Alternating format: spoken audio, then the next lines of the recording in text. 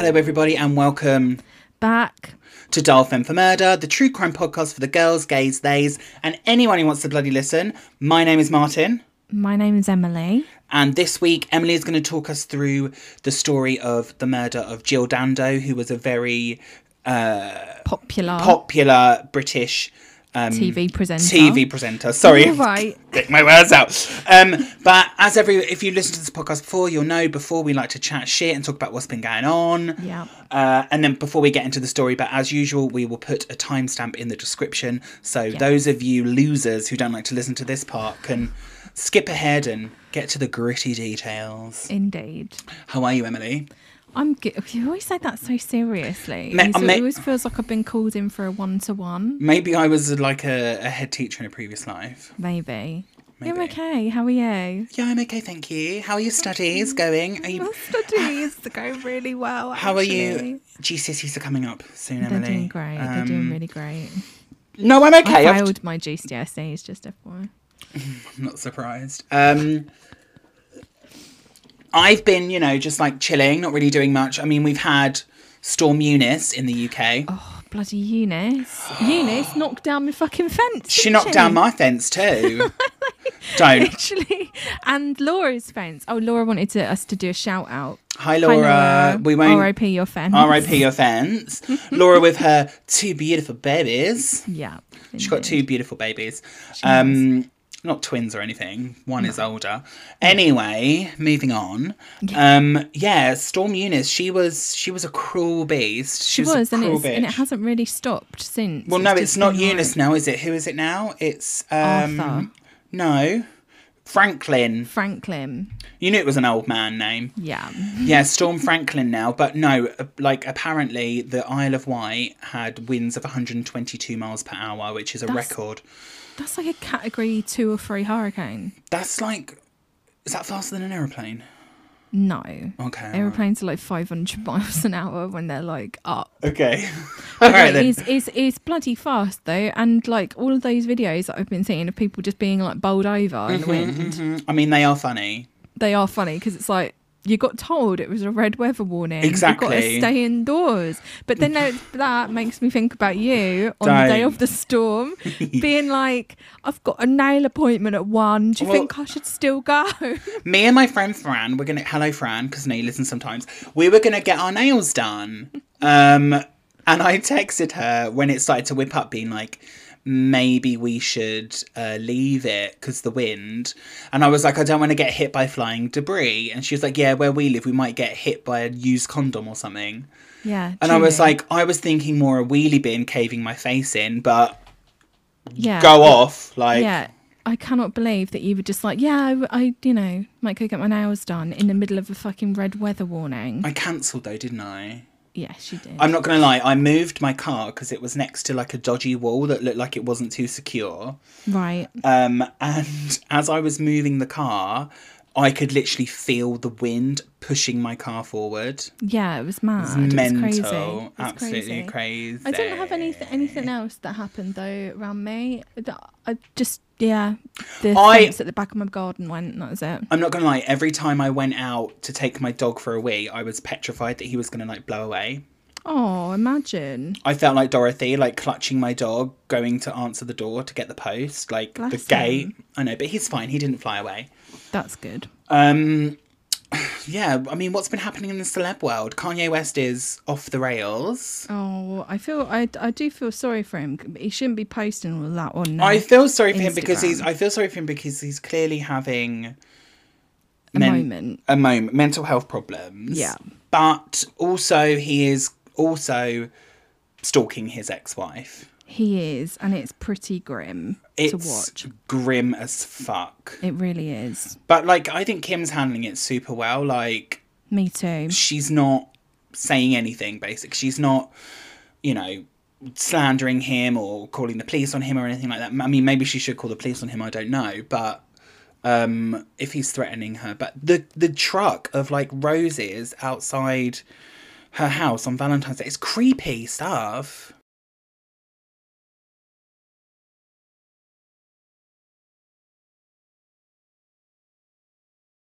Yeah, it is really creepy. It's like, it is unhinged, kind of like, it is like stalker behaviour. It's if I can't have you, no one else Nobody can. else can. Yeah. And it's like, and it makes you think, because of the Kardashians and also like Kanye West and like all that kind of stuff, it makes you think like, how much of this is like real? Yeah, I was just about and to say how the much same of it thing. is manufactured. But then Well, they are filming a new show.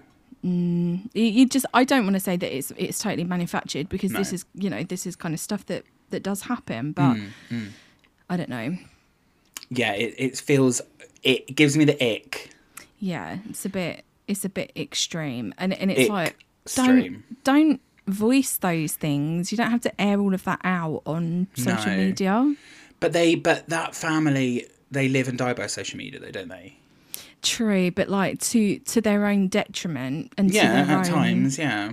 because it makes people think like, what is a PR stunt, what is reality? Exactly. It's That kind of tough, thing. isn't it? It's difficult. Well, but, you know, I think Well, it's I really hope. hard, because I've got empathy for Kanye West because of his Yes. mental health issues. Yes. But he also is somebody that does need, obviously, a bit of Yes. help. He's going through something, and he should not be airing out at his No. ex-wife and his children like that on social media. I think this is the issue with like celebrities like that. They're surrounded by like yes men because they're surrounded by people on their payroll. Yeah, exactly. I mean, it's like if you liken it back to last week. Well, a couple of weeks ago, the party monster. Yes. No one told anyone that he'd murdered People don't somebody step in, because they were on the exactly. payroll and they didn't want to lose their Exactly. jobs. So it's very, Exactly. very difficult. Well, I hope Kanye gets the help he needs, and I hope Kim, I guess, is happy. Stay safe. Is happy with Pete. I guess.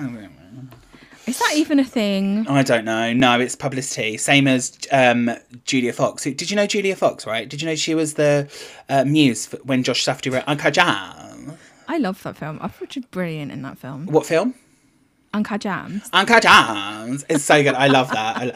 Did you see that she put a post out going, look, guys, come on, I was high as fuck. I was like, lol. mean, and also it's like, I don't know, I like that way of speaking anyway. It's like Yeah, me the kind too. of, like the vocal fry kind of like, Yeah, it's like, upspeak have you thing. seen that that SNL sketch, The Californians? Yeah, it's oh my great. god, like when you get on the 102, like Uncut Jams. 101. 101.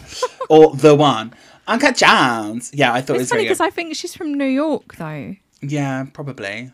I don't know. I don't know. It's funny. I like people's TikToks a bit, but I Me think, too. I do think like, oh god, she's quite resilient though, so I'm sure that she finds the humour. Oh, in it. I'd like to think she finds the humour in it. If she Yeah. doesn't, then like, come on. I'm sure she does. Uncut Jams. Speaking of TikTok, I know this song's been around for quite a while, but I cannot stop walking around my house just going, material girl, I want Shanana boots, material girl. Honestly. Well, I said to you the other day, I thought that was like a female rapper, but it's not. No. It's a woman. It's not. What's their name again? I can't remember. Oh gosh. It's such a good name. Oh my god, what is their name? I can find it because I put it on my 2022 music playlist.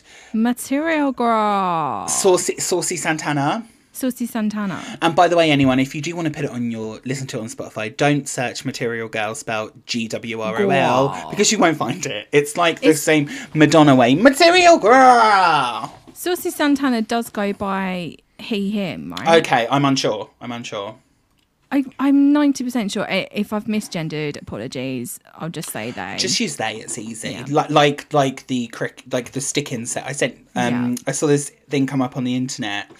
From Pink News, and it was like the world's first half male, half female stick insect has been discovered, and Nice. they are called something. And I was like, okay, like it's a stick insect. Like, I'm just gonna say it's a stick insect. You can say it. Like this is the thing in the thing. Yeah, They're like, you can say it. like you can say it. It's a stick insect. Some people do have it pronouns though. They do. Anyway, sorry. Moving on. What were you saying about Material Girl? I just googled it. So Saucy Santana uses he, him pronouns. Well, there you go. You know, we've all been educated now. We have. Like before we had this, I was going to say this telephone call.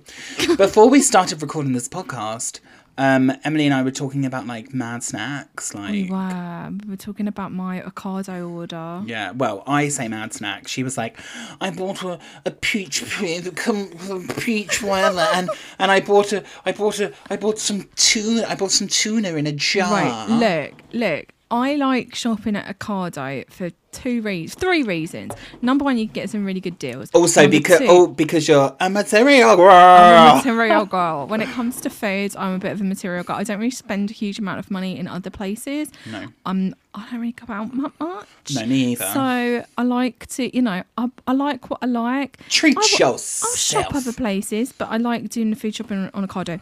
The user interface on that website is second to none. Oh my God, I have used Sainsbury's, Tesco's, Asda, Waitrose. Literally nothing compares to the way that you can order food on Ocado. I'm sorry. Okay. I'm sorry. And they've got a really good selection and you can get really good offers. That's great. Yeah. So this time... Are you like a fucking... brand ambassador? Brand ambassador for Ocado. Yeah. I got Italian peach conserve. It's got really big fruit pieces in it. What'd you do with it? Like put it on toast? Put it on toast with some butter. Okay. Although I didn't order my regular butter this week because out of principle because they fucking cranked the price up 40 pence. Jesus Christ. I know. Yeah, I saw that in the group chat and I chose to ignore it because I didn't really care. I bought myself some hazelnut biscuits. Oh, that's why I wanted to talk about... You said about hazelnut biscuits. I know they're not hazelnut, but you know Biscoff? Yeah. So I bought some popcorn the other day. What flavour are Biscoff? Are they like Speculoos, which That's is... not a flavour. It's a German biscuit, actually. It's like spiced. Yeah, but that's not like a flavour though, is it? It's not you don't go, oh, what's that spice? Oh, it's speculoos. Speculoos is made up of other spices though, isn't it? Yeah, but don't be a bitch about it. It's like cinnamon.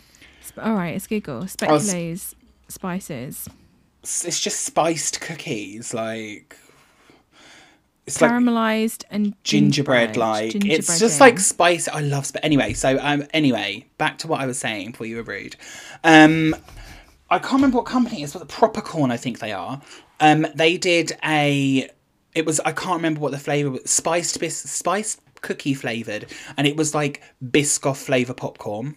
Oh, nice! It was so good, and that's what a thing I like about Proper Corn is that it's yummy and it's not too unhealthy. What the hell is Proper Corn? It's a brand. They're a popcorn company. They're like organic, that kind of vibe. Right. But they're not too like when you buy like supermarket owns popcorn, it's like 5,000 grams of sugar, all this like the good shit. All the good shit that you love. All of the good shit. But the Proper Corn stuff doesn't have all that good shit, bad shit, but they still taste really yummy. I mean, it has sugar and it has fat and whatever because it's fucking popcorn with flavouring on it, but it's just yummy. I'm personally a fan of Butterkiss toffee myself. Oh, don't. I've been craving Butterkiss toffee ever since you said it. It's so good. Oh my God, it's literally so good. Like nothing really compares to Butterkiss toffee. No. I remember once I had Butterkiss toffee apple flavour. That sounds like a Halloween special. No, it was really good. It was really good. Grim. What have you been watching on TV? Have you been watching TV this week? I don't think I watched anything on TV this week. What do you do? What do you sit and look at? What do I sit and look at? Oh, well, past few fucking days I've been on TikTok for I fell asleep last night watching Nosebleed Fitz's TikTok live. Right. And obviously once she ended hers, it goes on to like loads of others. Yeah. So like I must have just been I woke up a couple of times and it was like some bloke driving. Nice. And then I woke up another time it was somebody playing a video game. I'm not into TikTok lives. Then I woke up this morning and it was somebody out in London having a cup of tea. See, I'm not into TikTok lives because that's it. It's just fucking mundane. It's someone in London having a cup of fucking tea. I like watching them sometimes, though. I cannot lie. Yeah, what I said to you the other day is like, what relaxes me is watching Farrier TikTok. So Farrier is someone who like cleans hoofed animals' hooves. Right. Like cows, horses, donkeys. Yeah. Oh my God, I get such joy from it. Like they trim the oh my God, it's lovely. I love it. And also like floats your boat, I guess. And also like chiropractor TikTok. Oh my God. See, I don't really like that kind of stuff. I just like to kind of I don't really get sucked into holes. I'm more just like a scroller, and then I'll go on the lives and I'll watch like really niche drama between people and like people fighting. See, kind of thing. No, I'm not into that. And it's always like, just like people like, so-and-so said this and so-and-so, and then someone comes on their live and they're like, yeah, but you said, and I'm like, oh, do you know what? It's brilliant. I love it. This is what I love about it, because it's like they've taken all of the good like drama that would have been kept between like mates on Facebook, and they've put it on TikTok for everyone to see. It's beautiful. That's true. That is true. It's brilliant. No, I don't like it. It doesn't bother me. The Queen's got COVID. The Queen does have COVID. Liz has COVID. So everyone get ready to sing God Save Our Gracious King. No, I'm kidding. Like, she wouldn't have had like the top treatment. Do you know what I mean? Like, well, yeah, and she also said that she's only got mild cold like symptoms. So hopefully she's boosted up to the gills anyway. So absolutely, she's probably got some kind of like government, like she's probably had like a fourth one. Most likely, I wouldn't be surprised. Yeah. Well, in all fairness, she is the Queen. I mean, I say down with the monarchy, but she is the Queen, and she does go around meeting loads of people, so it wouldn't surprise me. Yeah, a lot of hard work. Oh yeah, and she also isn't she coughing up the money for? Yes, no, we as British taxpayers, United Kingdom taxpayers, are paying for Prince Andrew's settlement with Virginia Guthrie. Yeah. Which I love. Yeah. We're like, there's rumours that it's like £12 million, right? I think it's more. It's gonna be. But like, apparently, the Queen has stumped up £2 million, right? Right. Of taxpayer money, because that's how she gets her money. We pay her. Well, they all get their money through tax. They can sit there until they're blue in the face and say, oh, well, I got it through this and that, and blah, blah, blah. It's like, well, you go fucking trace back. You're always going to find I saw like I saw something, I can't remember what show it was on. Someone was like, yes, well, they do have taxpayers' money, but they have their own money from like inheritances and stuff. I'm like, yeah, from previous royals who paid taxes. Like, yes, exactly. It's our money. Oh God, I wanted to see that man have in court. I really wanted to see him eviscerated. I do understand. I understand, why the settlement may have been happening. I get it, but and Jeffrey Epstein's associate, also a predator, killed himself very conveniently. Yes, he killed himself in quotes. Yes, he did. Just like Jeffrey Epstein. Just like Jeffrey killed himself. Yeah. You text me and I was like, that's not suspicious at all. Yeah, not suspicious. Either he killed himself or he was taken out. Well, yeah, those are the two options. Those are the two options. That's what you were talking about. I don't know why I'm fucking talking about. Jesus Christ, honestly. Come on, it's Sunday, it's raining. We've got Franklin rolling in. Just getting over Eunice. I want to give like some little shout outs because we've had some like love, Okay, nice. Some much love. So I have made friends. Yes. Friends. I would say friends, maybe not in real life, but... Are you developing parasocial relationships? No, but maybe they are with me. One of our Instagram followers, that's at DialFemForMurder on Instagram, Vicky. Vicky has, we've been having a lovely chat, me and Vicky. Hi, Vicky. Hi, Vicky. So if you do have a parasocial relationship with me, Vicky, let's get involved. Let's do it. Let's make it not parasocial. Let's make it not parasocial. Let's just make it, like... But no, it was lovely. We were having a chat because Vicky is, does... works in Soho, and nice. We were chatting about all different things about JAY and all these different club nights, because the reason they reached out to me was saying that, because when I mentioned that I went to East Block, do you remember? And I was like, Bimini Bombulash was there, and everyone had eyes like saucers, whatever, because they were all off the tits. Vicky messaged being like, although I wasn't there for that event, I used to be a bouncer at East Block, and then we just, went into a lovely chat, Nice. So now we're friends, I'm saying. Nice. And we also was mentioned in another person called Suzanne's story, listening to our podcast on a lovely day. Thank you, Suzanne. Hope you enjoyed. And also we've had another Ko-Fi donation. That's www.ko-fi.com/DialFemForMurder. Thank you. From our biggest supporter, our best friend in the world, Chloe Carlson. We love you, Chloe. We do love you, Chloe. Honestly, you're getting us there to buy me a new mic. Get Martin a new microphone. Basically, that's happening in the next month, whether you like it or not. If you're paying. So basically, Chloe said we should spend the money on NFTs. Oh, right. Good. Maybe we should make our own. Maybe we should. Maybe it can be like a digital picture of my butthole. Wow. Because I want to pay for that.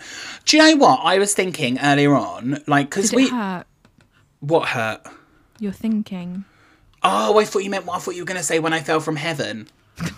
Or I thought it was going to be related. These are two terrible jokes. Let's move on quickly. I was thinking, right, we've like batted back and forth about having a Patreon, right, between the two of us, right? Should we do Patreon? Should we not? Do you know what I was thinking we should do? What?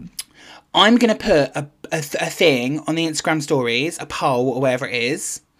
Right. Saying, would you be interested in us having a Patreon? Would you be interested in us giving you more exclusive content, etc., etc.? Okay. And then see what people say, because we can chat it back and forth all the time. But if the fans aren't telling us, that's very what true. do we know? That's very true. If you do think that we should start a Patreon and we should do different things, also send us a message what you think should be on a Patreon. What would you like to see? We are open. Just message us on Instagram. It's at DialFemForMurder. Yeah. We'll reply. All three of our fans. Indeed. Both our mums and Ria. Yeah, it would just be like Yeah, I just thought it would be good to reach out. Indeed. Let us know what you think. We'll put it on the stories after this week's episode. Indeed. So the missing persons case I want to highlight this week is that of Ambra Hamiti. Ambra is 26 years old, and she went missing on the 13th of February 2022 in Haringey in London. Now, if you have any information on the whereabouts of Ambra, please text or call 116000. That's in the UK.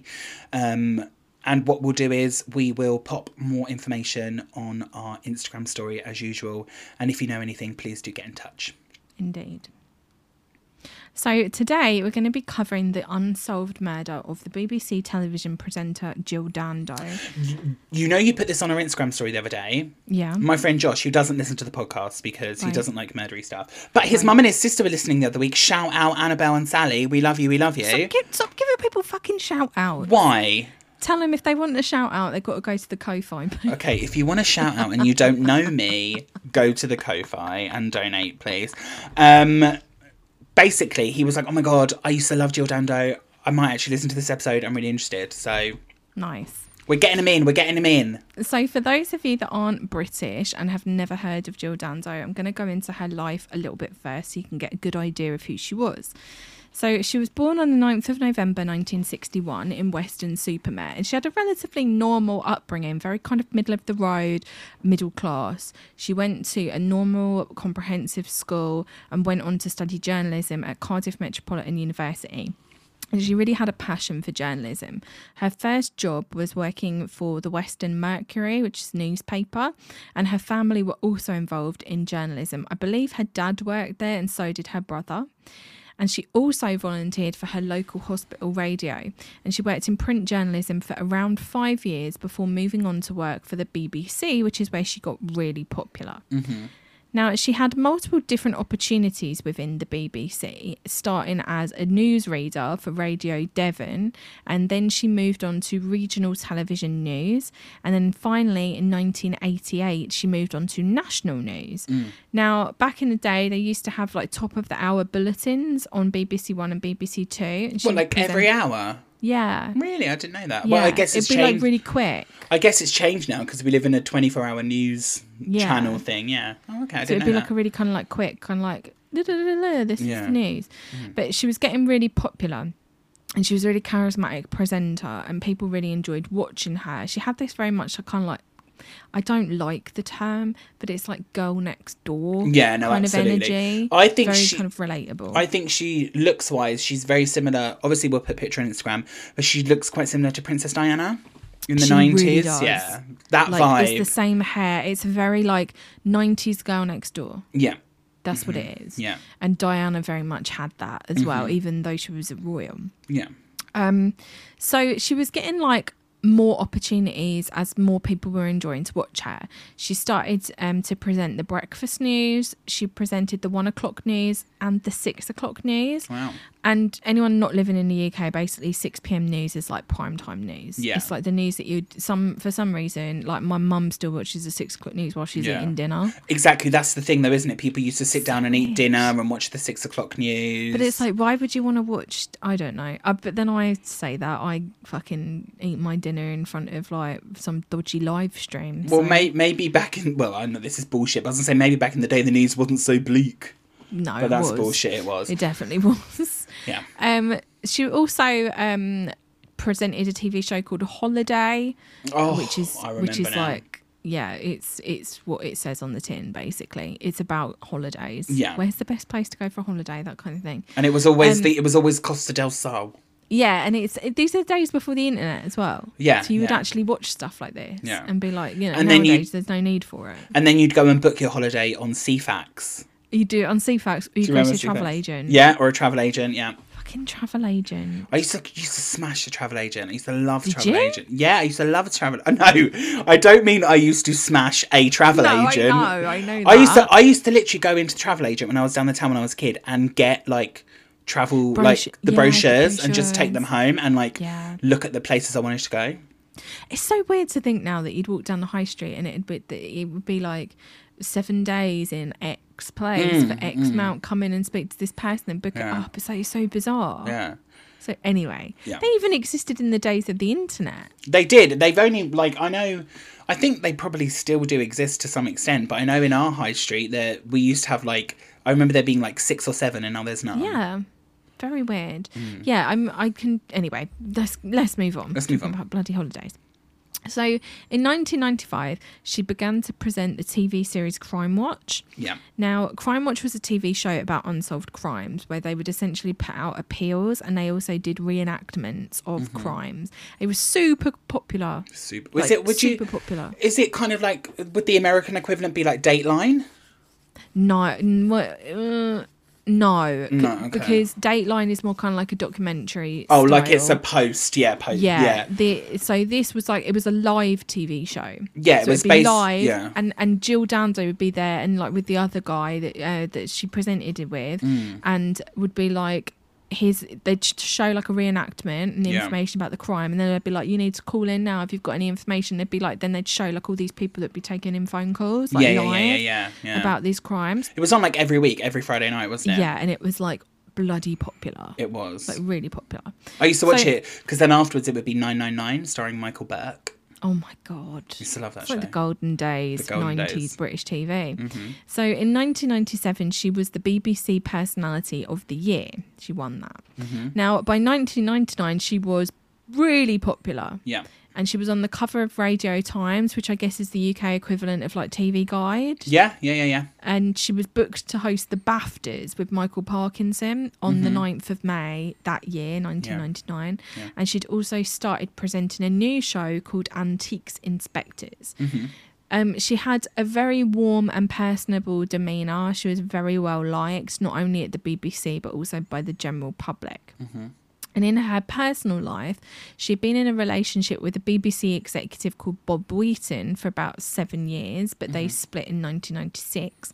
And in 1997, she started dating a man called Alan Farthing, and they announced their engagement on the 31st of January 1999, and they planned for their wedding to take place on the 25th of September. And she was really good friends with Cliff Richard, and Cliff Richard was helping her plan her wedding.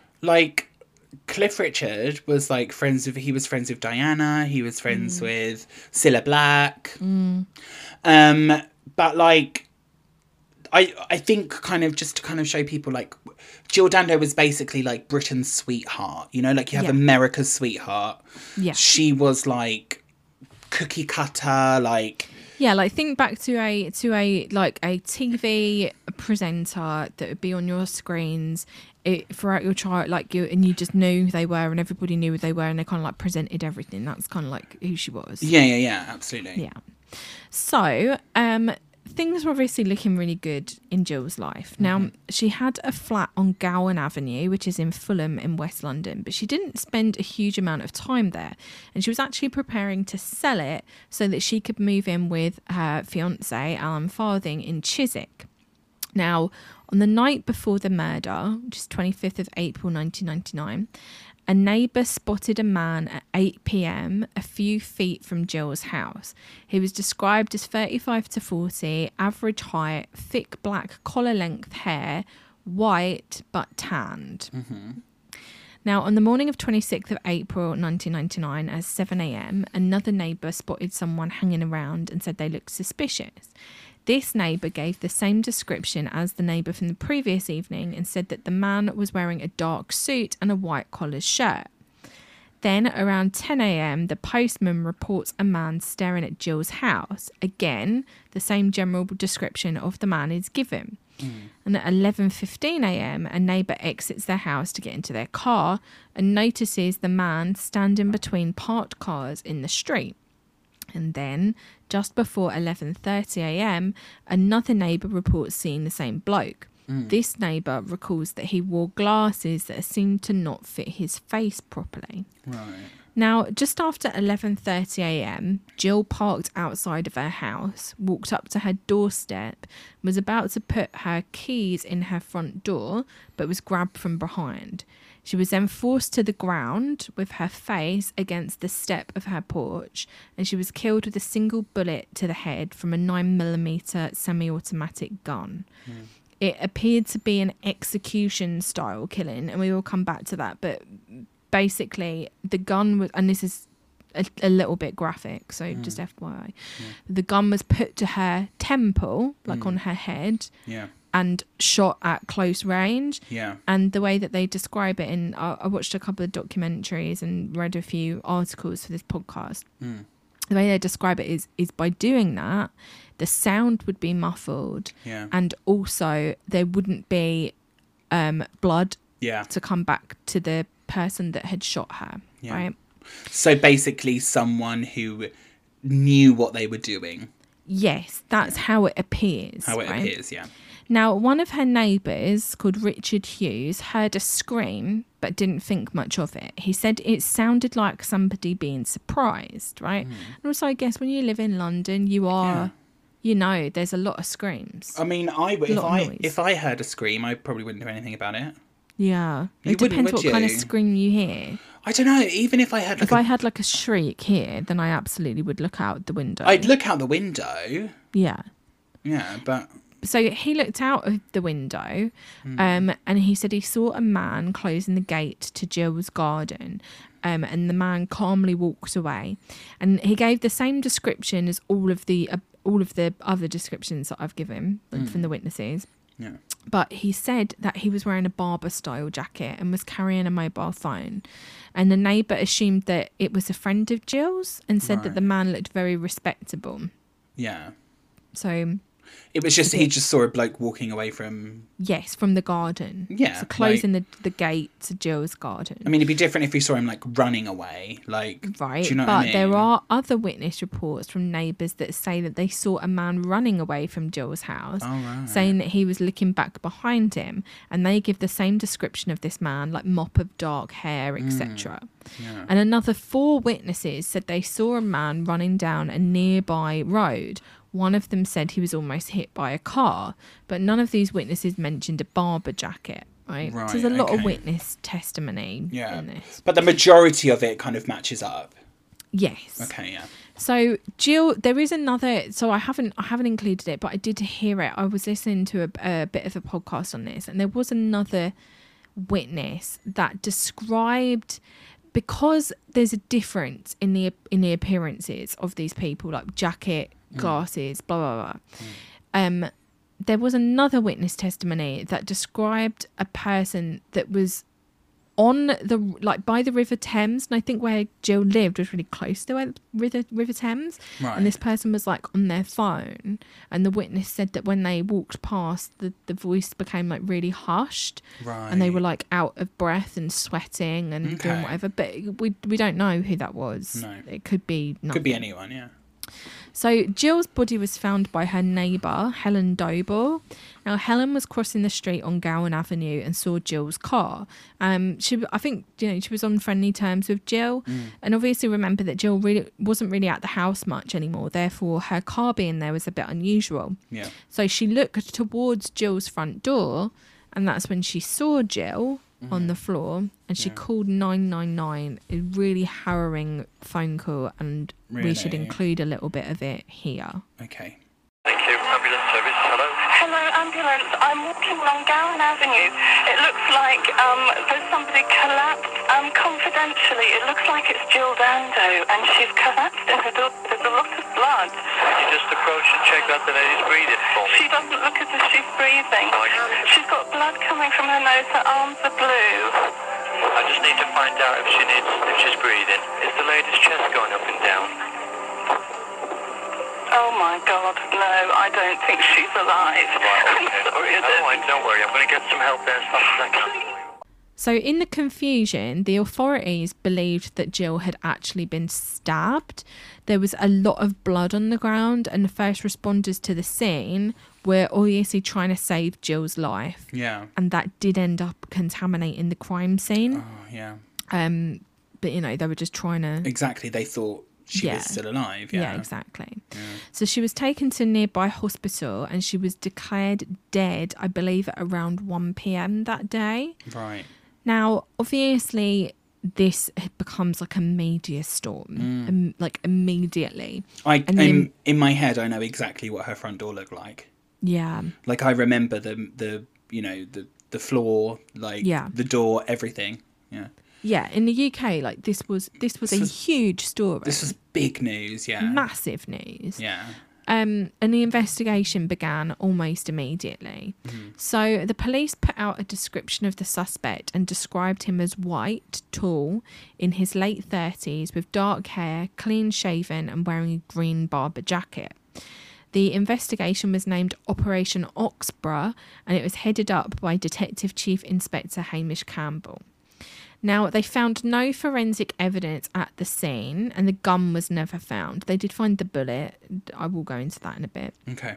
They also searched for CCTV footage, and they got a ton of CCTV footage that tracked Jill's movements up to like getting to her house. Yeah. But there was none covering her house. Yeah.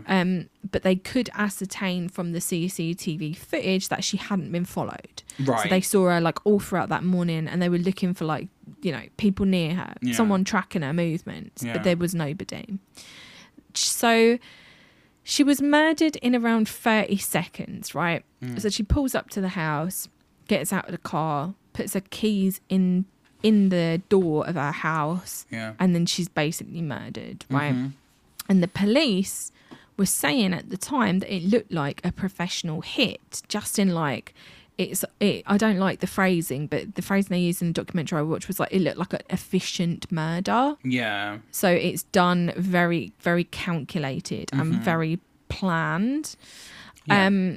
So the initial investigation focused on those that knew her, and that was conducted for around 9 months. So 9 months, they were kind of exploring different theories about jealous exes, like all of that kind of stuff. Yeah. And then after that, they shifted towards a theory that it could have been either a stalker or an obsessive fan.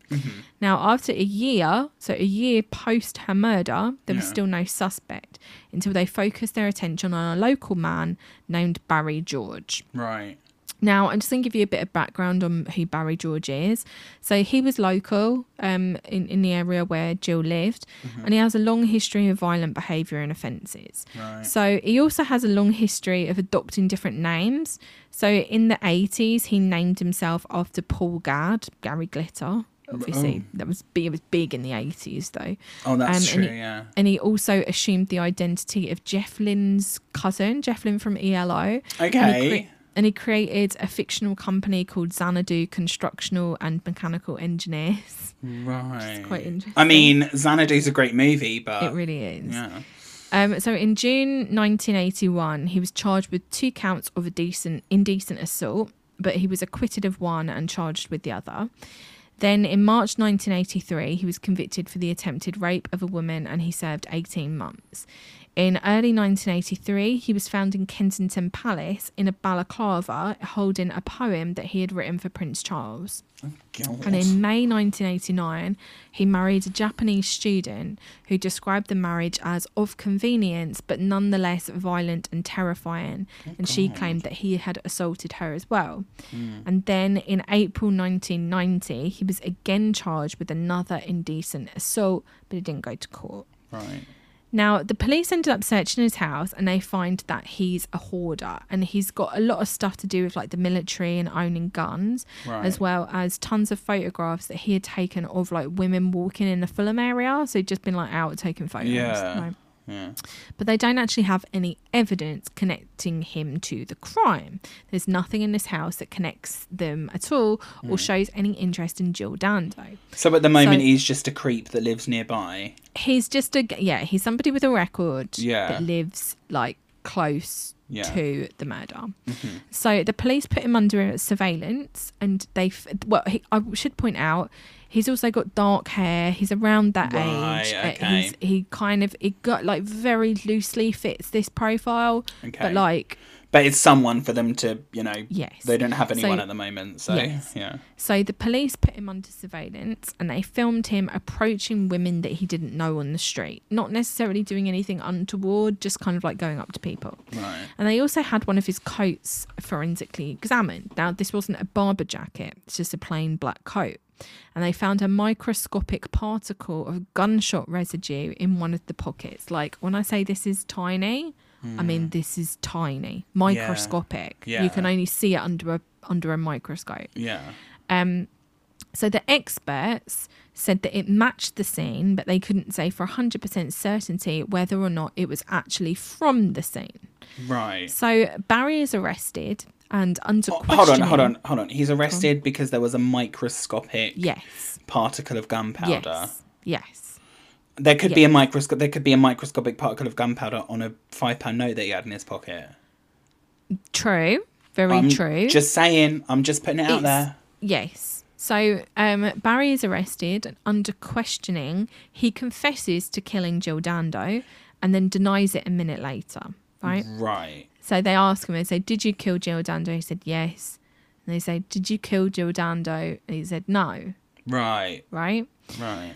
So it's not a very reliable confession. No. But 3 days after his arrest, he's charged with murder. Right. 3 days after. So he's been in for 3 days already.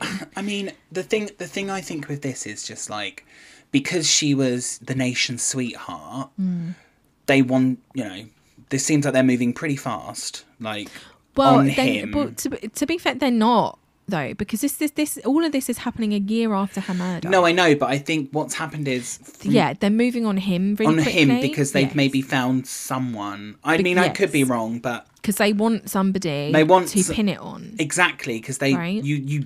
I'm sorry, but you can't just have, the nation's sweetheart being murdered and someone getting away with it. Well, as we'll get on to, there are lines of investigation they didn't really thoroughly investigate. Shocking. Yeah, truly. So, his trial, Barry George's trial, was at the Old Bailey, and the prosecution relied on the gunshot residue and eyewitness testimony. But the two neighbours that actually saw the killer flee the scene didn't actually identify Barry George. Right. Now, he does fit this kind of very loosely in a way that fucking 40 late 30s white men kind of look the same. Yeah, no, I get it. Yeah. People do look similar to each other, right? Yeah. So Barry's defence team had his mental capabilities tested as part of the trial, and they found that he has learning difficulties, brain damage and Asperger's syndrome. Right. But the defence didn't present his conditions to the jury, stating that the jury could have perceived Barry as a maniac and they didn't want to jeopardise the case. Right. Barry was convicted of the murder and he was sentenced to life in prison. And the police said that Jill's murder was the culmination of a life spent obsessed with women. Okay? Right. So there were doubts raised almost immediately as to whether or not Barry George would have been able to pull off what they called an efficient murder.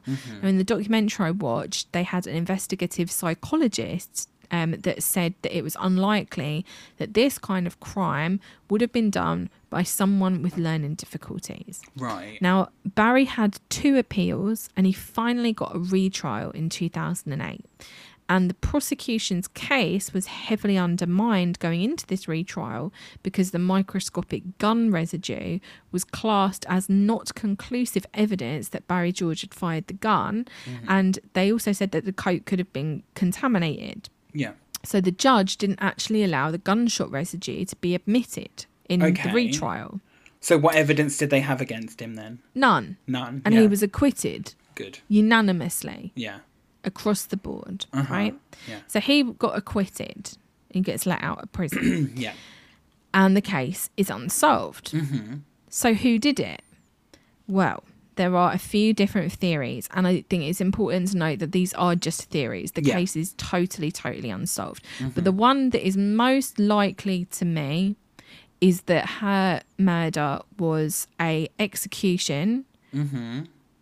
Potentially, let's go into it. Let's go into it. Let's get into it. So at the time of Jill's murder, Serbia was being bombed by NATO, and it was in the Kosovo War. I'm not going to go into the details of the Kosovo War, but a lot of bad shit was going on. Yeah. Jill Dando presented a charity appeal to raise money for Kosovo Albanian refugees, and it was broadcast 3 weeks before her murder, right? Now, 3 days before she was killed, NATO bombed the radio television of Serbia headquarters, which was essentially Serbia's version of the BBC. Right. And it was widely condemned, like by lots and lots of, like it killed like 17 people. Yeah. Why are they bombing a radio station? That's what NATO be doing. Keep an eye on them because it's popping off in Russia, Ukraine. World War III. Anyway, so it was like massively condemned by Serbians, by people living in the UK, like everywhere. People were like really like horrific thing to do. Yeah. Now, the ITV documentary Jill Dando, The 20-Year Mystery, which is one that I watched, found an intelligence report from the National Criminal Intelligence Service that they had then passed on to the police. So they say the National Criminal Intelligence Service is kind of like, it's like FBI. Yeah. Basically.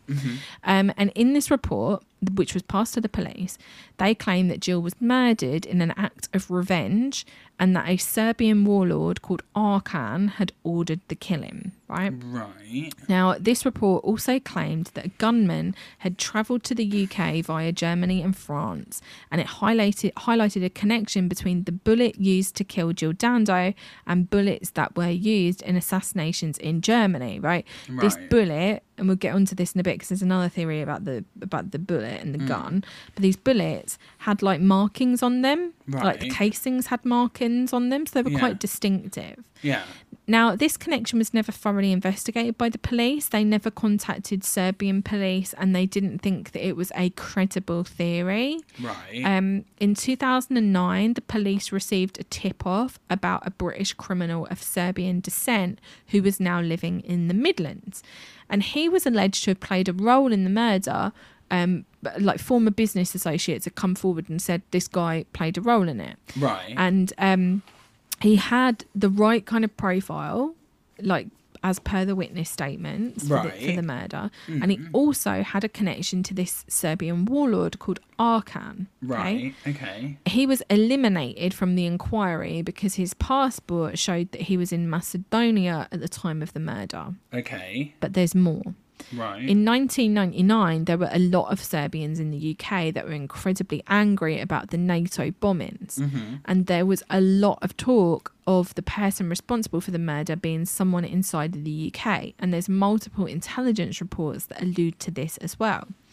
Now, people at the BBC received letters and phone calls stating that the murder was revenge due to the NATO bombing, including phone calls the day of the murder at 3 p.m. 3 p.m. the day of Jill's murder. Somebody called up and basically said that and left a voicemail. Right. And then the days after, they were saying, they were leaving voicemails that were like, "This is because of what you've done in Serbia. This is revenge, essentially," right? They're leaving phone calls. Right. The BBC's head of news, Tony Hall, even had to have his security ramped up because there was a threat on his life. And it does make sense, right? Because you think, okay, if NATO bombed the Serbian equivalent of the BBC, what's the best place to target if you're looking for revenge? The BBC. I guess so, but then I don't know. And Britain has a huge role in this conflict. Yeah, I get that. I'm not sure how much I believe that theory, because why wouldn't you go for someone higher? But she is higher. I know she was, but But it's about sending a message, and these voicemails say... But then if it's about sending a message... These voicemails left because 17 people were killed in this thing. These voicemails, the day after Jill's murder, say... 1 down, 16 more to go. Right, but then there weren't any more. No, but I can't. I mean, it's the theory. I'm just thinking, like, I don't know. The reason that the police didn't follow this up is because they said that if it was like a revenge murder, somebody would have claimed it. So that's kind of what I'm thinking too. But they have claimed it because they've left these voicemails. But that's just a voicemail going, "Oh yeah, so and so did it." Yeah, but what's the other thing? If like, at what point do you go, okay, that's a credible somebody taking responsibility for it? I guess so. I don't know. It's one of the and also they think of the method of the murder. Yes, it's such an efficient murder that it does look like a hit. Yes, but that doesn't. That's not. What's the phrase I'm looking for? That's not a smoking gun. Yeah, no, I know, and that's the thing. That's obviously why this case is unsolved, because there hasn't been either. They say the case is still open, but I don't know whether they're investigating. It's probably cold. It's cold, I'm guessing. Yeah, but absolutely. I don't know. I just like. You can do research on how to kill someone. Think about how rare gun crime is in the UK. It is rare, but yeah, I don't know. Anyway, sorry, carry on, because I could just... It's incredibly... But that's basically the Serbian execution theory. Right, okay. Right. So another theory is around the gun. Right. This isn't so much of a theory, this is more kind of like where the gun could have come from. Mm-hmm. So the bullet and cartridge were found at the crime scene, and they were distinctive. So the cartridge had markings that showed that it had been modified. Basically, there were 6 markings on the cartridge, which experts say were made by a handheld tool. Right. Now, in Liverpool in 2004, there was a journalist that was investigating a incredibly I wouldn't say popular is probably the wrong word, but you know what I mean. It's a British gangster called John Hass. He's like very kind of like well known, like he's not renowned. No, but I know what you mean. Yeah. He's like he's big bollocks. Well known. Big bollocks. Like yes, basically. Big bollocks gangster. Yeah. And he was a drug dealer, right? And he had drug dealers connected to him. He dealt drugs. He also supplied weapons to gangster shit, right? Mm-hmm. And there was a drug dealer that was connected to him who spoke to this journalist and claimed that the bullet found at the Jill Dando murder scene was the same as ones found on a gun runner that was connected to John Hass. Right. Now, the drug dealer described the exact same markings, okay, on the thing. So it is possible that because John Hass was a gun runner and he was one of a few sources of illegal weapons in the UK at the time, it is conceivable that whoever shot Jill could have got a weapon from him or one of his associates. Right, okay. But the police didn't follow up on this lead and they deemed the drug dealer to be unreliable. Right. Wouldn't you just follow all the You would all just the follow leads? it up. You would, wouldn't you? You really would. But no, Like, even if it's just like, even if you're like, okay, this is least likely, just at least follow the leads. But Just get one person on it to be like, but we are follow that lead. We are talking about the Metropolitan Police. that is very true. Let's be fucking honest. That's They very true. Don't do fuck all for one. Yeah, You know. it's very true. I mean, about the bullet thing, right? You know how you were talking about the Serbian Yeah. thing. If it was them, why didn't they say we killed her and the marks on the bullets are exactly like this? Well, they did. No, they just said she's dead. No, We yeah, killed when they her.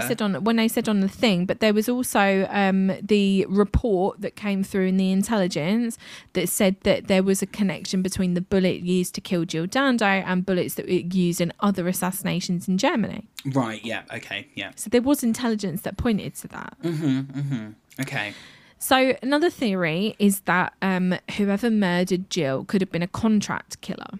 And in the ITV documentary, they have access to the police files and they say that there are more than 70 references about a potential contract killing.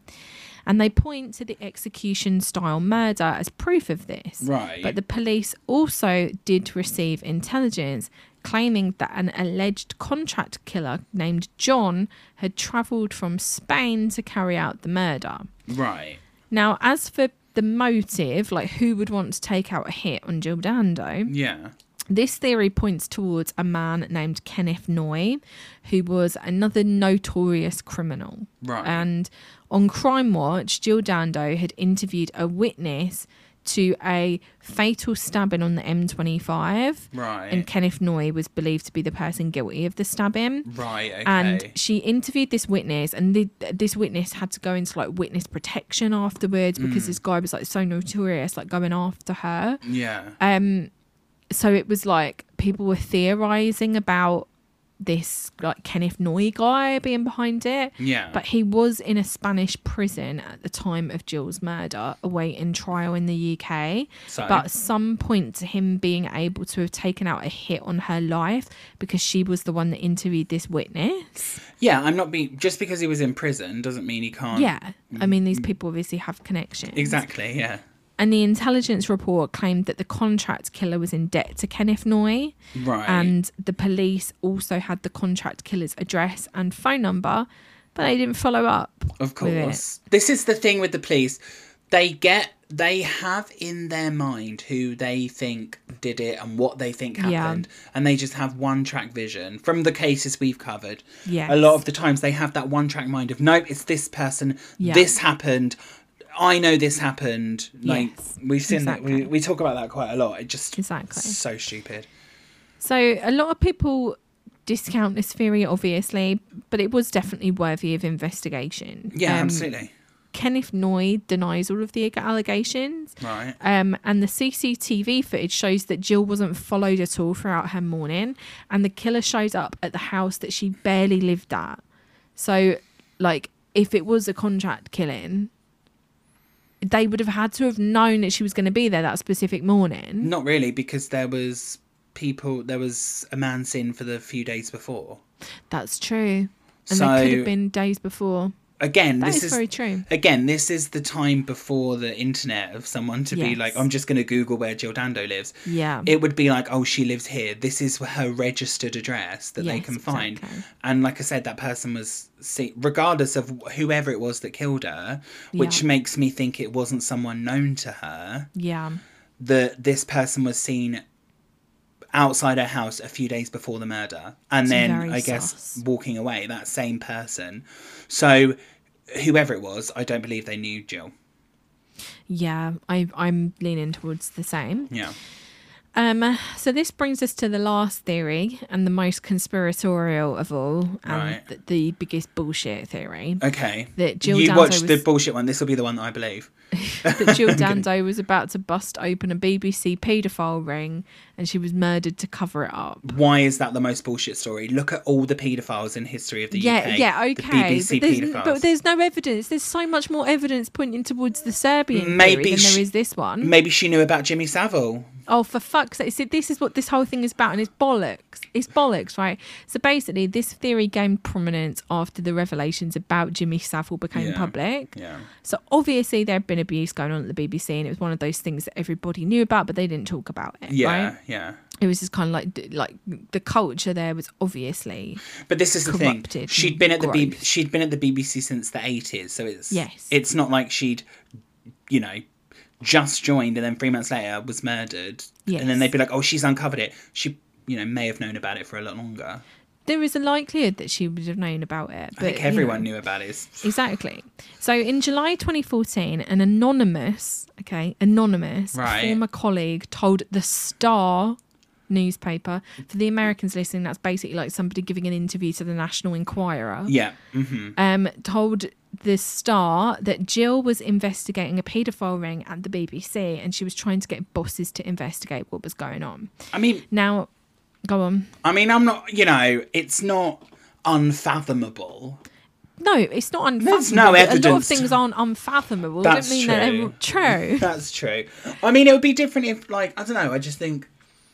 I'm not going to rule it out 100% because there was a lot of paedophilia. Yes, but there's no evidence there. Okay. No, I know there's no evidence, but, I'm not going to 100% rule it out because it's not like... It's not like don't 100% rule it out, but until there's evidence for it. I love how I'm sat here talking about how we're going to solve Jill Dando's murder on this podcast. I mean, it's just anyway, right. Anyway. So the theory was bolstered by her friendship with Cliff Richard. Obviously, his house was famously searched on national TV in August 2014. But he was exonerated. He was not found guilty. It was part of Operation U-Tree, which was set up to investigate Jimmy Savile, among others, famously resulting in Rolf Harris going to prison, who was the patron of safeguarding children at our old school. That's correct. We even had a Rolf Harris Hall. Yeah. Lovely. I mean, horrifying. The whole Cliff Richard stuff, when it came about... Did we have a Rolf Harris Hall? Rolf Harris Hall, yeah. In the new building, yeah. Was there? Yeah. I know. Anyway, when the whole Cliff Richard stuff came about, I was like, look, come on. Let's be honest. Cliff Richard, allegedly, I'm not saying this is verbatim, is a flaming homosexual. Right, well, I'm going to get onto this. But, don't think he's a paedophile. Anyway. Well, obviously. So, a lot of the theories surrounding Cliff Richard stem from a place called Elm Guest House and these conspiracy theories that have surrounded it for a long, long time. Yeah. So, Elm Guest House used to be a place where the people that owned it, I believe that they used to let sex workers rent out the rooms there. Right? What, male sex, like gay sex workers? Both, I think. Right. I think both, right? And it basically, over the years, especially starting like the 2010s, it got a lot of prominence in conspiracy circles because people made allegations that young boys had been sex trafficked to this guest house, right? Right. And they claimed all sorts of things, like they got the guest list for it, and there was a person on the guest list that used to sign in as Kitty, and they said that Cliff Richard was the person that used this name Kitty. Right. There's no evidence of that. There's no evidence that he was ever there. Yeah. The Elm Guest House stuff has really kind of like there was a whole investigation into it, because obviously with the Jimmy Savile thing, is that kind of like started getting the ball rolling about investigating other people. Yeah, they didn't. There was like a moment in time where they seemed to be investigating loads of people. Literally, like everybody, any person, any man that was prominent in that time era. Yeah, was investigated. Yes, exactly. So it was this the Elm Guest House. The investigation around it, there were 3 investigations around it. So one was called Operation Fairbank, one was called Operation Fernbridge, and one was called Operation Midland. Right. And basically, all of these came forward and said that it was a hoax, essentially. Right. So what you've got going on here is a lot of like satanic panic stuff. Yeah. Which was very reminiscent of like the daycare abuse hysteria. Yeah. And it's not to say that something didn't 100%, like 100% certainty that nothing happened. Yeah. But there was nothing provable that Yeah. happened. And Yeah. also important to note that one of the people involved in this, he was basically making false allegations, and I'm fairly certain that he went to prison for 18 years, and he had also been creating child pornography. So one of the people that was like saying, oh my God, yeah, there's like child sex trafficking happening at this Elm guest house, was a paedophile themselves. Accused before you can be accused yourself, basically. Right. Yeah. It's really Well, sus. you know what Anyway. they say, you point the finger and there's 3 pointing back at you. Exactly. So that's kind of like that Elm guest house thing, and I get because of this connection with Cliff Richard, and there's been theories for years. So they think before that someone murdered her because she knew about it.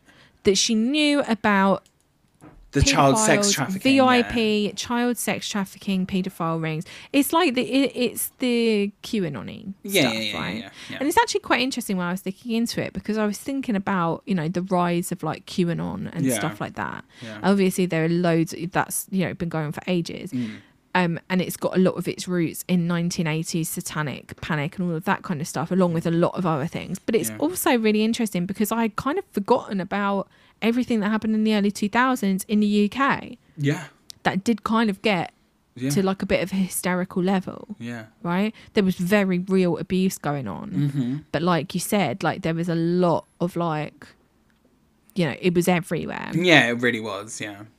So there's really nothing to prove that Jill Dando was investigating a paedophile ring, but people still tweet about it to this day. And just a week ago, I saw a tweet from someone connected to the Tory party who had said like, oh my God, this needs to be investigated, and reposted the old article from 2014 about it. God. They're probably one of the people that cheered when Boris Johnson said that Keir Starmer didn't arrest Jimmy Savile. Right? And that's what this all this kind of stuff is. It's very I'm much. sorry, but like, what is at the moment, like... But he's appealing to a very certain demographic of people. He's basically going in for the QAnon people, because he knows that's his following is very much like a right wing libertarian. Yeah. And then it kind of edges towards, okay, we need no restrictions. Yeah. All right, cool. Yeah. Also, the vaccine will kill you. Okay, cool. And then it goes into like child sex trafficking. I don't get and why... the elites of the world are child sex trafficking. Like, why is... Like, everything... Like, there are so many, like... I guess... being a conspiracy theorist is so, like, big now. Like, there are so many... There's a conspiracy behind everything. It's always been like this, though. I'm a conspiracy theorist. I'm in a lot of conspiracy ways. theorist to an extent. To an extent. Talk to me about JFK all day. I mean, no, but I'm an experience... Like, about, like... we've spoken about what we think really happened on 9/11. I'm not like I don't believe in any of the conspiracies, but I do believe that the American government knew it was going to happen and they wanted an excuse to go to war anyway, and things like that. But I'm not one of these people that's like, I don't get how you can go from that to them being like, the vaccine, easy. the COVID vaccine will give you AIDS. I don't think that. I think a lot of people like to kind of say on the internet that like, oh, there's a really clear path line from like, thinking that X, Y, and Z, JFK and 9/11, blah, blah, blah, blah, and then going into this stuff. I don't think that's necessarily true. I think people miss out a huge bit in that, where there's also like, it's like really, I need to like. Again, it's kind of like people... It's a lot of people without critical thinking skills. Yeah, people believe what they want to believe. People hear also, someone saying, oh, it's just this... I mean, I know we always talk about COVID, but it's like the people that are like... No, like the way Boris Johnson's like, I'm going to end restrictions so we can get back to freedom. It's like, freedom, like... People think the most stupid thing is taking away their freedom, and it's not. Yeah, but it's like, I know people who think this way. It's right? fucking moronic, though. I agree, but I know people. I've got like friends of mine who think this way, and like, it's very. It's like the whole These kind of things are very there is a certain element of like, yeah, okay, you start falling down a rabbit hole and you can start with one thing and you can go on forever. Absolutely you can, if you lack critical thinking skills, right? Yeah. If you don't have the ability to discern between different news sources, what's credible, what's not. Yeah. If you don't know how to kind of like read, like any form of media literacy, of like reading between, and that's important in mainstream media as well. Yeah. Don't forget, but there's this huge thing that people miss out of this conversation when they're talking about conspiracy theories and why people believe in them. And people always seem to forget that the government does not have a fucking good track record of telling the truth. No, I mean, look, like the other day, look, I mean, at the moment, look how they're reporting about the Russia-Ukraine stuff. Exactly, right? But then at the end of the day, with you're things... giving half the story. With things like the media, newspapers, news channels, whatever... They want high ratings. They want high people. They want money. So and by them going, oh well, you know, it's not so bad at the moment. Like blah blah blah. People are going to be like, oh, great. But whereas you have no incentive to watch the news. Exactly. You have no incentive to buy those newspapers. But nobody seems to. But there's always like a thing when people bring up like conspiracy theories and how could anyone be so stupid to believe this and stuff. But it's like, you know, we got grown adults that believed the lies about 9/11. I mean, not 9/11, fucking Iraq. Yeah, Iraq war. You've got grown adults believing that celebrities drink the blood of children to stay young. You've got celebrities that think Donald Trump is taking down a high-profile paedophile ring. If anything, he's part of it. Yeah, exactly. And it's just that's the thing. The thing is, because there is always in all of these things a modicum of truth, right? So we know that there are a lot of high profile people that are involved in paedophilia, sex trafficking, all that kind of stuff. Yeah. That's like common knowledge, right? And it's like when you start to kind of like follow that thread, it will take you to some really strange places. And if you don't have the ability to discern between truth and fiction, or at least go, okay, I'm not really sure of like what I'm looking at, so I'm going to kind of take everything with a pinch of salt. A lot of people are gullible. They are. It's like and a lot of this as well, it kind of plays into a lot of like magical thinking, right? So is it more exciting and interesting for somebody to believe in all of this stuff versus the reality? The reality is that, yes, a lot of high profile people abuse their positions of power and have some really fucking sick behaviour. Right? Yeah. That's the reality of it. That is, yeah. It's a bit more, you know, exciting and enticing if you add on to the end of that, because they want to control the world, because they're a group of shape-shifting lizards who live on the moon, and they also are enslaving humanity and drinking their... Like, it becomes a bit more kind of like sci-fi, right? No, I get it. A bit more kind of like woo-woo. And it also gives you a kind of like superiority thing around over people that you know, being like, you don't know what's going on, sheeple. I know what's going on. See, I now think of non-mask wearers as sheeple. I was in the supermarket today and I was literally just walking around, but hardly anyone wearing a mask. And this was Waitrose, right? This was I always found Waitrose to be all right. This was Waitrose. There were more people wearing masks than if you go to Asda. And I watched them and I'm like, the only reason you're not wearing a mask is because your government has told you don't have to. Or maybe they feel comfortable not to. This is the thing. But but we've gone down this whole where we've said this before. Right? I've said this before time and time again. Just because you're comfortable doing it doesn't mean you're still not harming others by doing that. Totally. I totally agree with that. But it's like, I don't know. I've tried to not get annoyed by it anymore, because otherwise it's just like... I think it's people that don't either know anyone that is vulnerable, you know, or they don't care. And of course you'd make this all about bloody COVID and mask wearing. Sorry, I do. I'm such a pro-masker. But you honestly, you just get people that go, oh, well, the government told me I have to, so I'm going to. Yeah. Anyway. True. It's very true. Sorry, we've gone down a whole conspiracy theory rabbit hole. I'm going to hole. wrap up now. Okay. So the case is still open to this day. and it has been reviewed twice, and the investigation has been recognised as good practice. Now, it's interesting to note that many within the police still believe that Barry George was the killer, despite there being literally no evidence. Yeah. Barry George has won several high-profile damages lawsuits and settlements with the press, most recently in 2010, when the Mirror claimed that he was obsessed with Cheryl Cole and Kay Burley. He also never received compensation for wrongful imprisonment, with judges at the High Court saying there was indeed a case upon which a reasonable jury, properly directed, could have convicted the claimant of murder. So essentially, he's not guilty, but the authorities seem to believe he is. Right. So he spends all of that time in prison, doesn't get any compensation, and Jill Dando's murderer is potentially still out there somewhere and has never been brought to justice. That's honestly, it's wild. And like It's wild. Barry George, obviously his criminal record speaks for itself. I'm not, trying to absolve him of his previous crimes. No, but just or because anything like he's that. done previous crimes doesn't mean he's a murderer. Exactly. But yeah, like his old crimes were very like violent and Yeah. aggressive, whereas, like you said earlier, this was, for want of a better phrase, an efficient murder. It just Yes, doesn't exactly. quite fit, Yes. in my opinion. Exactly.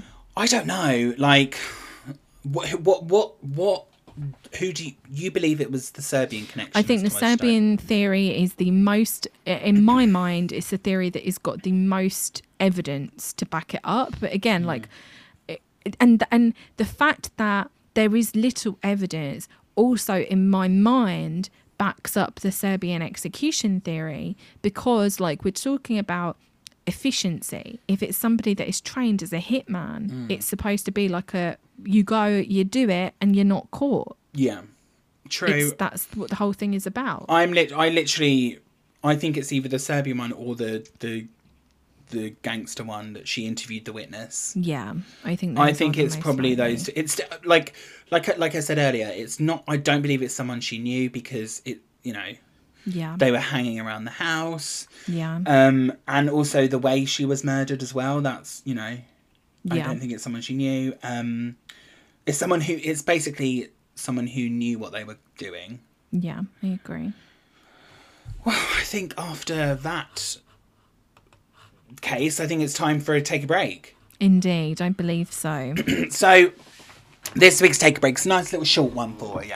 Okay. It's from my favourite magazine, Is it Chat It's Fate? Chat It's Fate. Love it. And this is like a whole article about the spooky, haunted side of Margate in Kent. Oh, And local. the article is called "Gate to Hell." Oh, good lord. Visit nice. the seaside resort of Margate and enter a sinister spectral world. So I'm just going to read you a couple of things about Margate, right? Go on. So the first one, they're not written. This isn't written by. This is just an article. Okay. Someone's written. So the first one is about Dreamland at Margate, which is the like fairground. Right. So Dreamland Margate reopened on a site that was first used for fair rides in 1880. Among classic amusements are ghostly relics from Dreamland's past too. It was here that the Margate strongman strangled a young woman in 1895, for which he was hanged. Good lord. Both are said to haunt the park. Showman Lord George Sanger, who died in 1911, apparently also hangs out at the site, and a figure from Margate's wartime history, 1930s Dodgem operator, Laughing Joe Jenkins, may appear. Not the Dodgers. I know. He smells of tobacco and can be heard moaning about the sea defence effort. Nobody else bloody comes, so why would Hitler? He said. Okay. Okay, yeah, fine, perfect. And then also here's one about the Theatre Royal. So the Theatre Royal dates back to 1786 and is reputed to be Britain's most haunted theatre. Sarah Thorne, a former manager from the 19th century, is said to have come back to terrify theatregoers, perhaps angry it was used as a bingo hall. Oh, She's in there. She's like, oh, what's this fucking bingo all about? absolutely. She's like, no, this is a theatre. This is through and theatre, through. how dare you? The ghost of an actor who was sacked and died, flinging himself from a box into the orchestra pit. Oh, Very dramatic of him. Phantom of Very, the Opera. very. appeared so often in a box that it was eventually bricked off.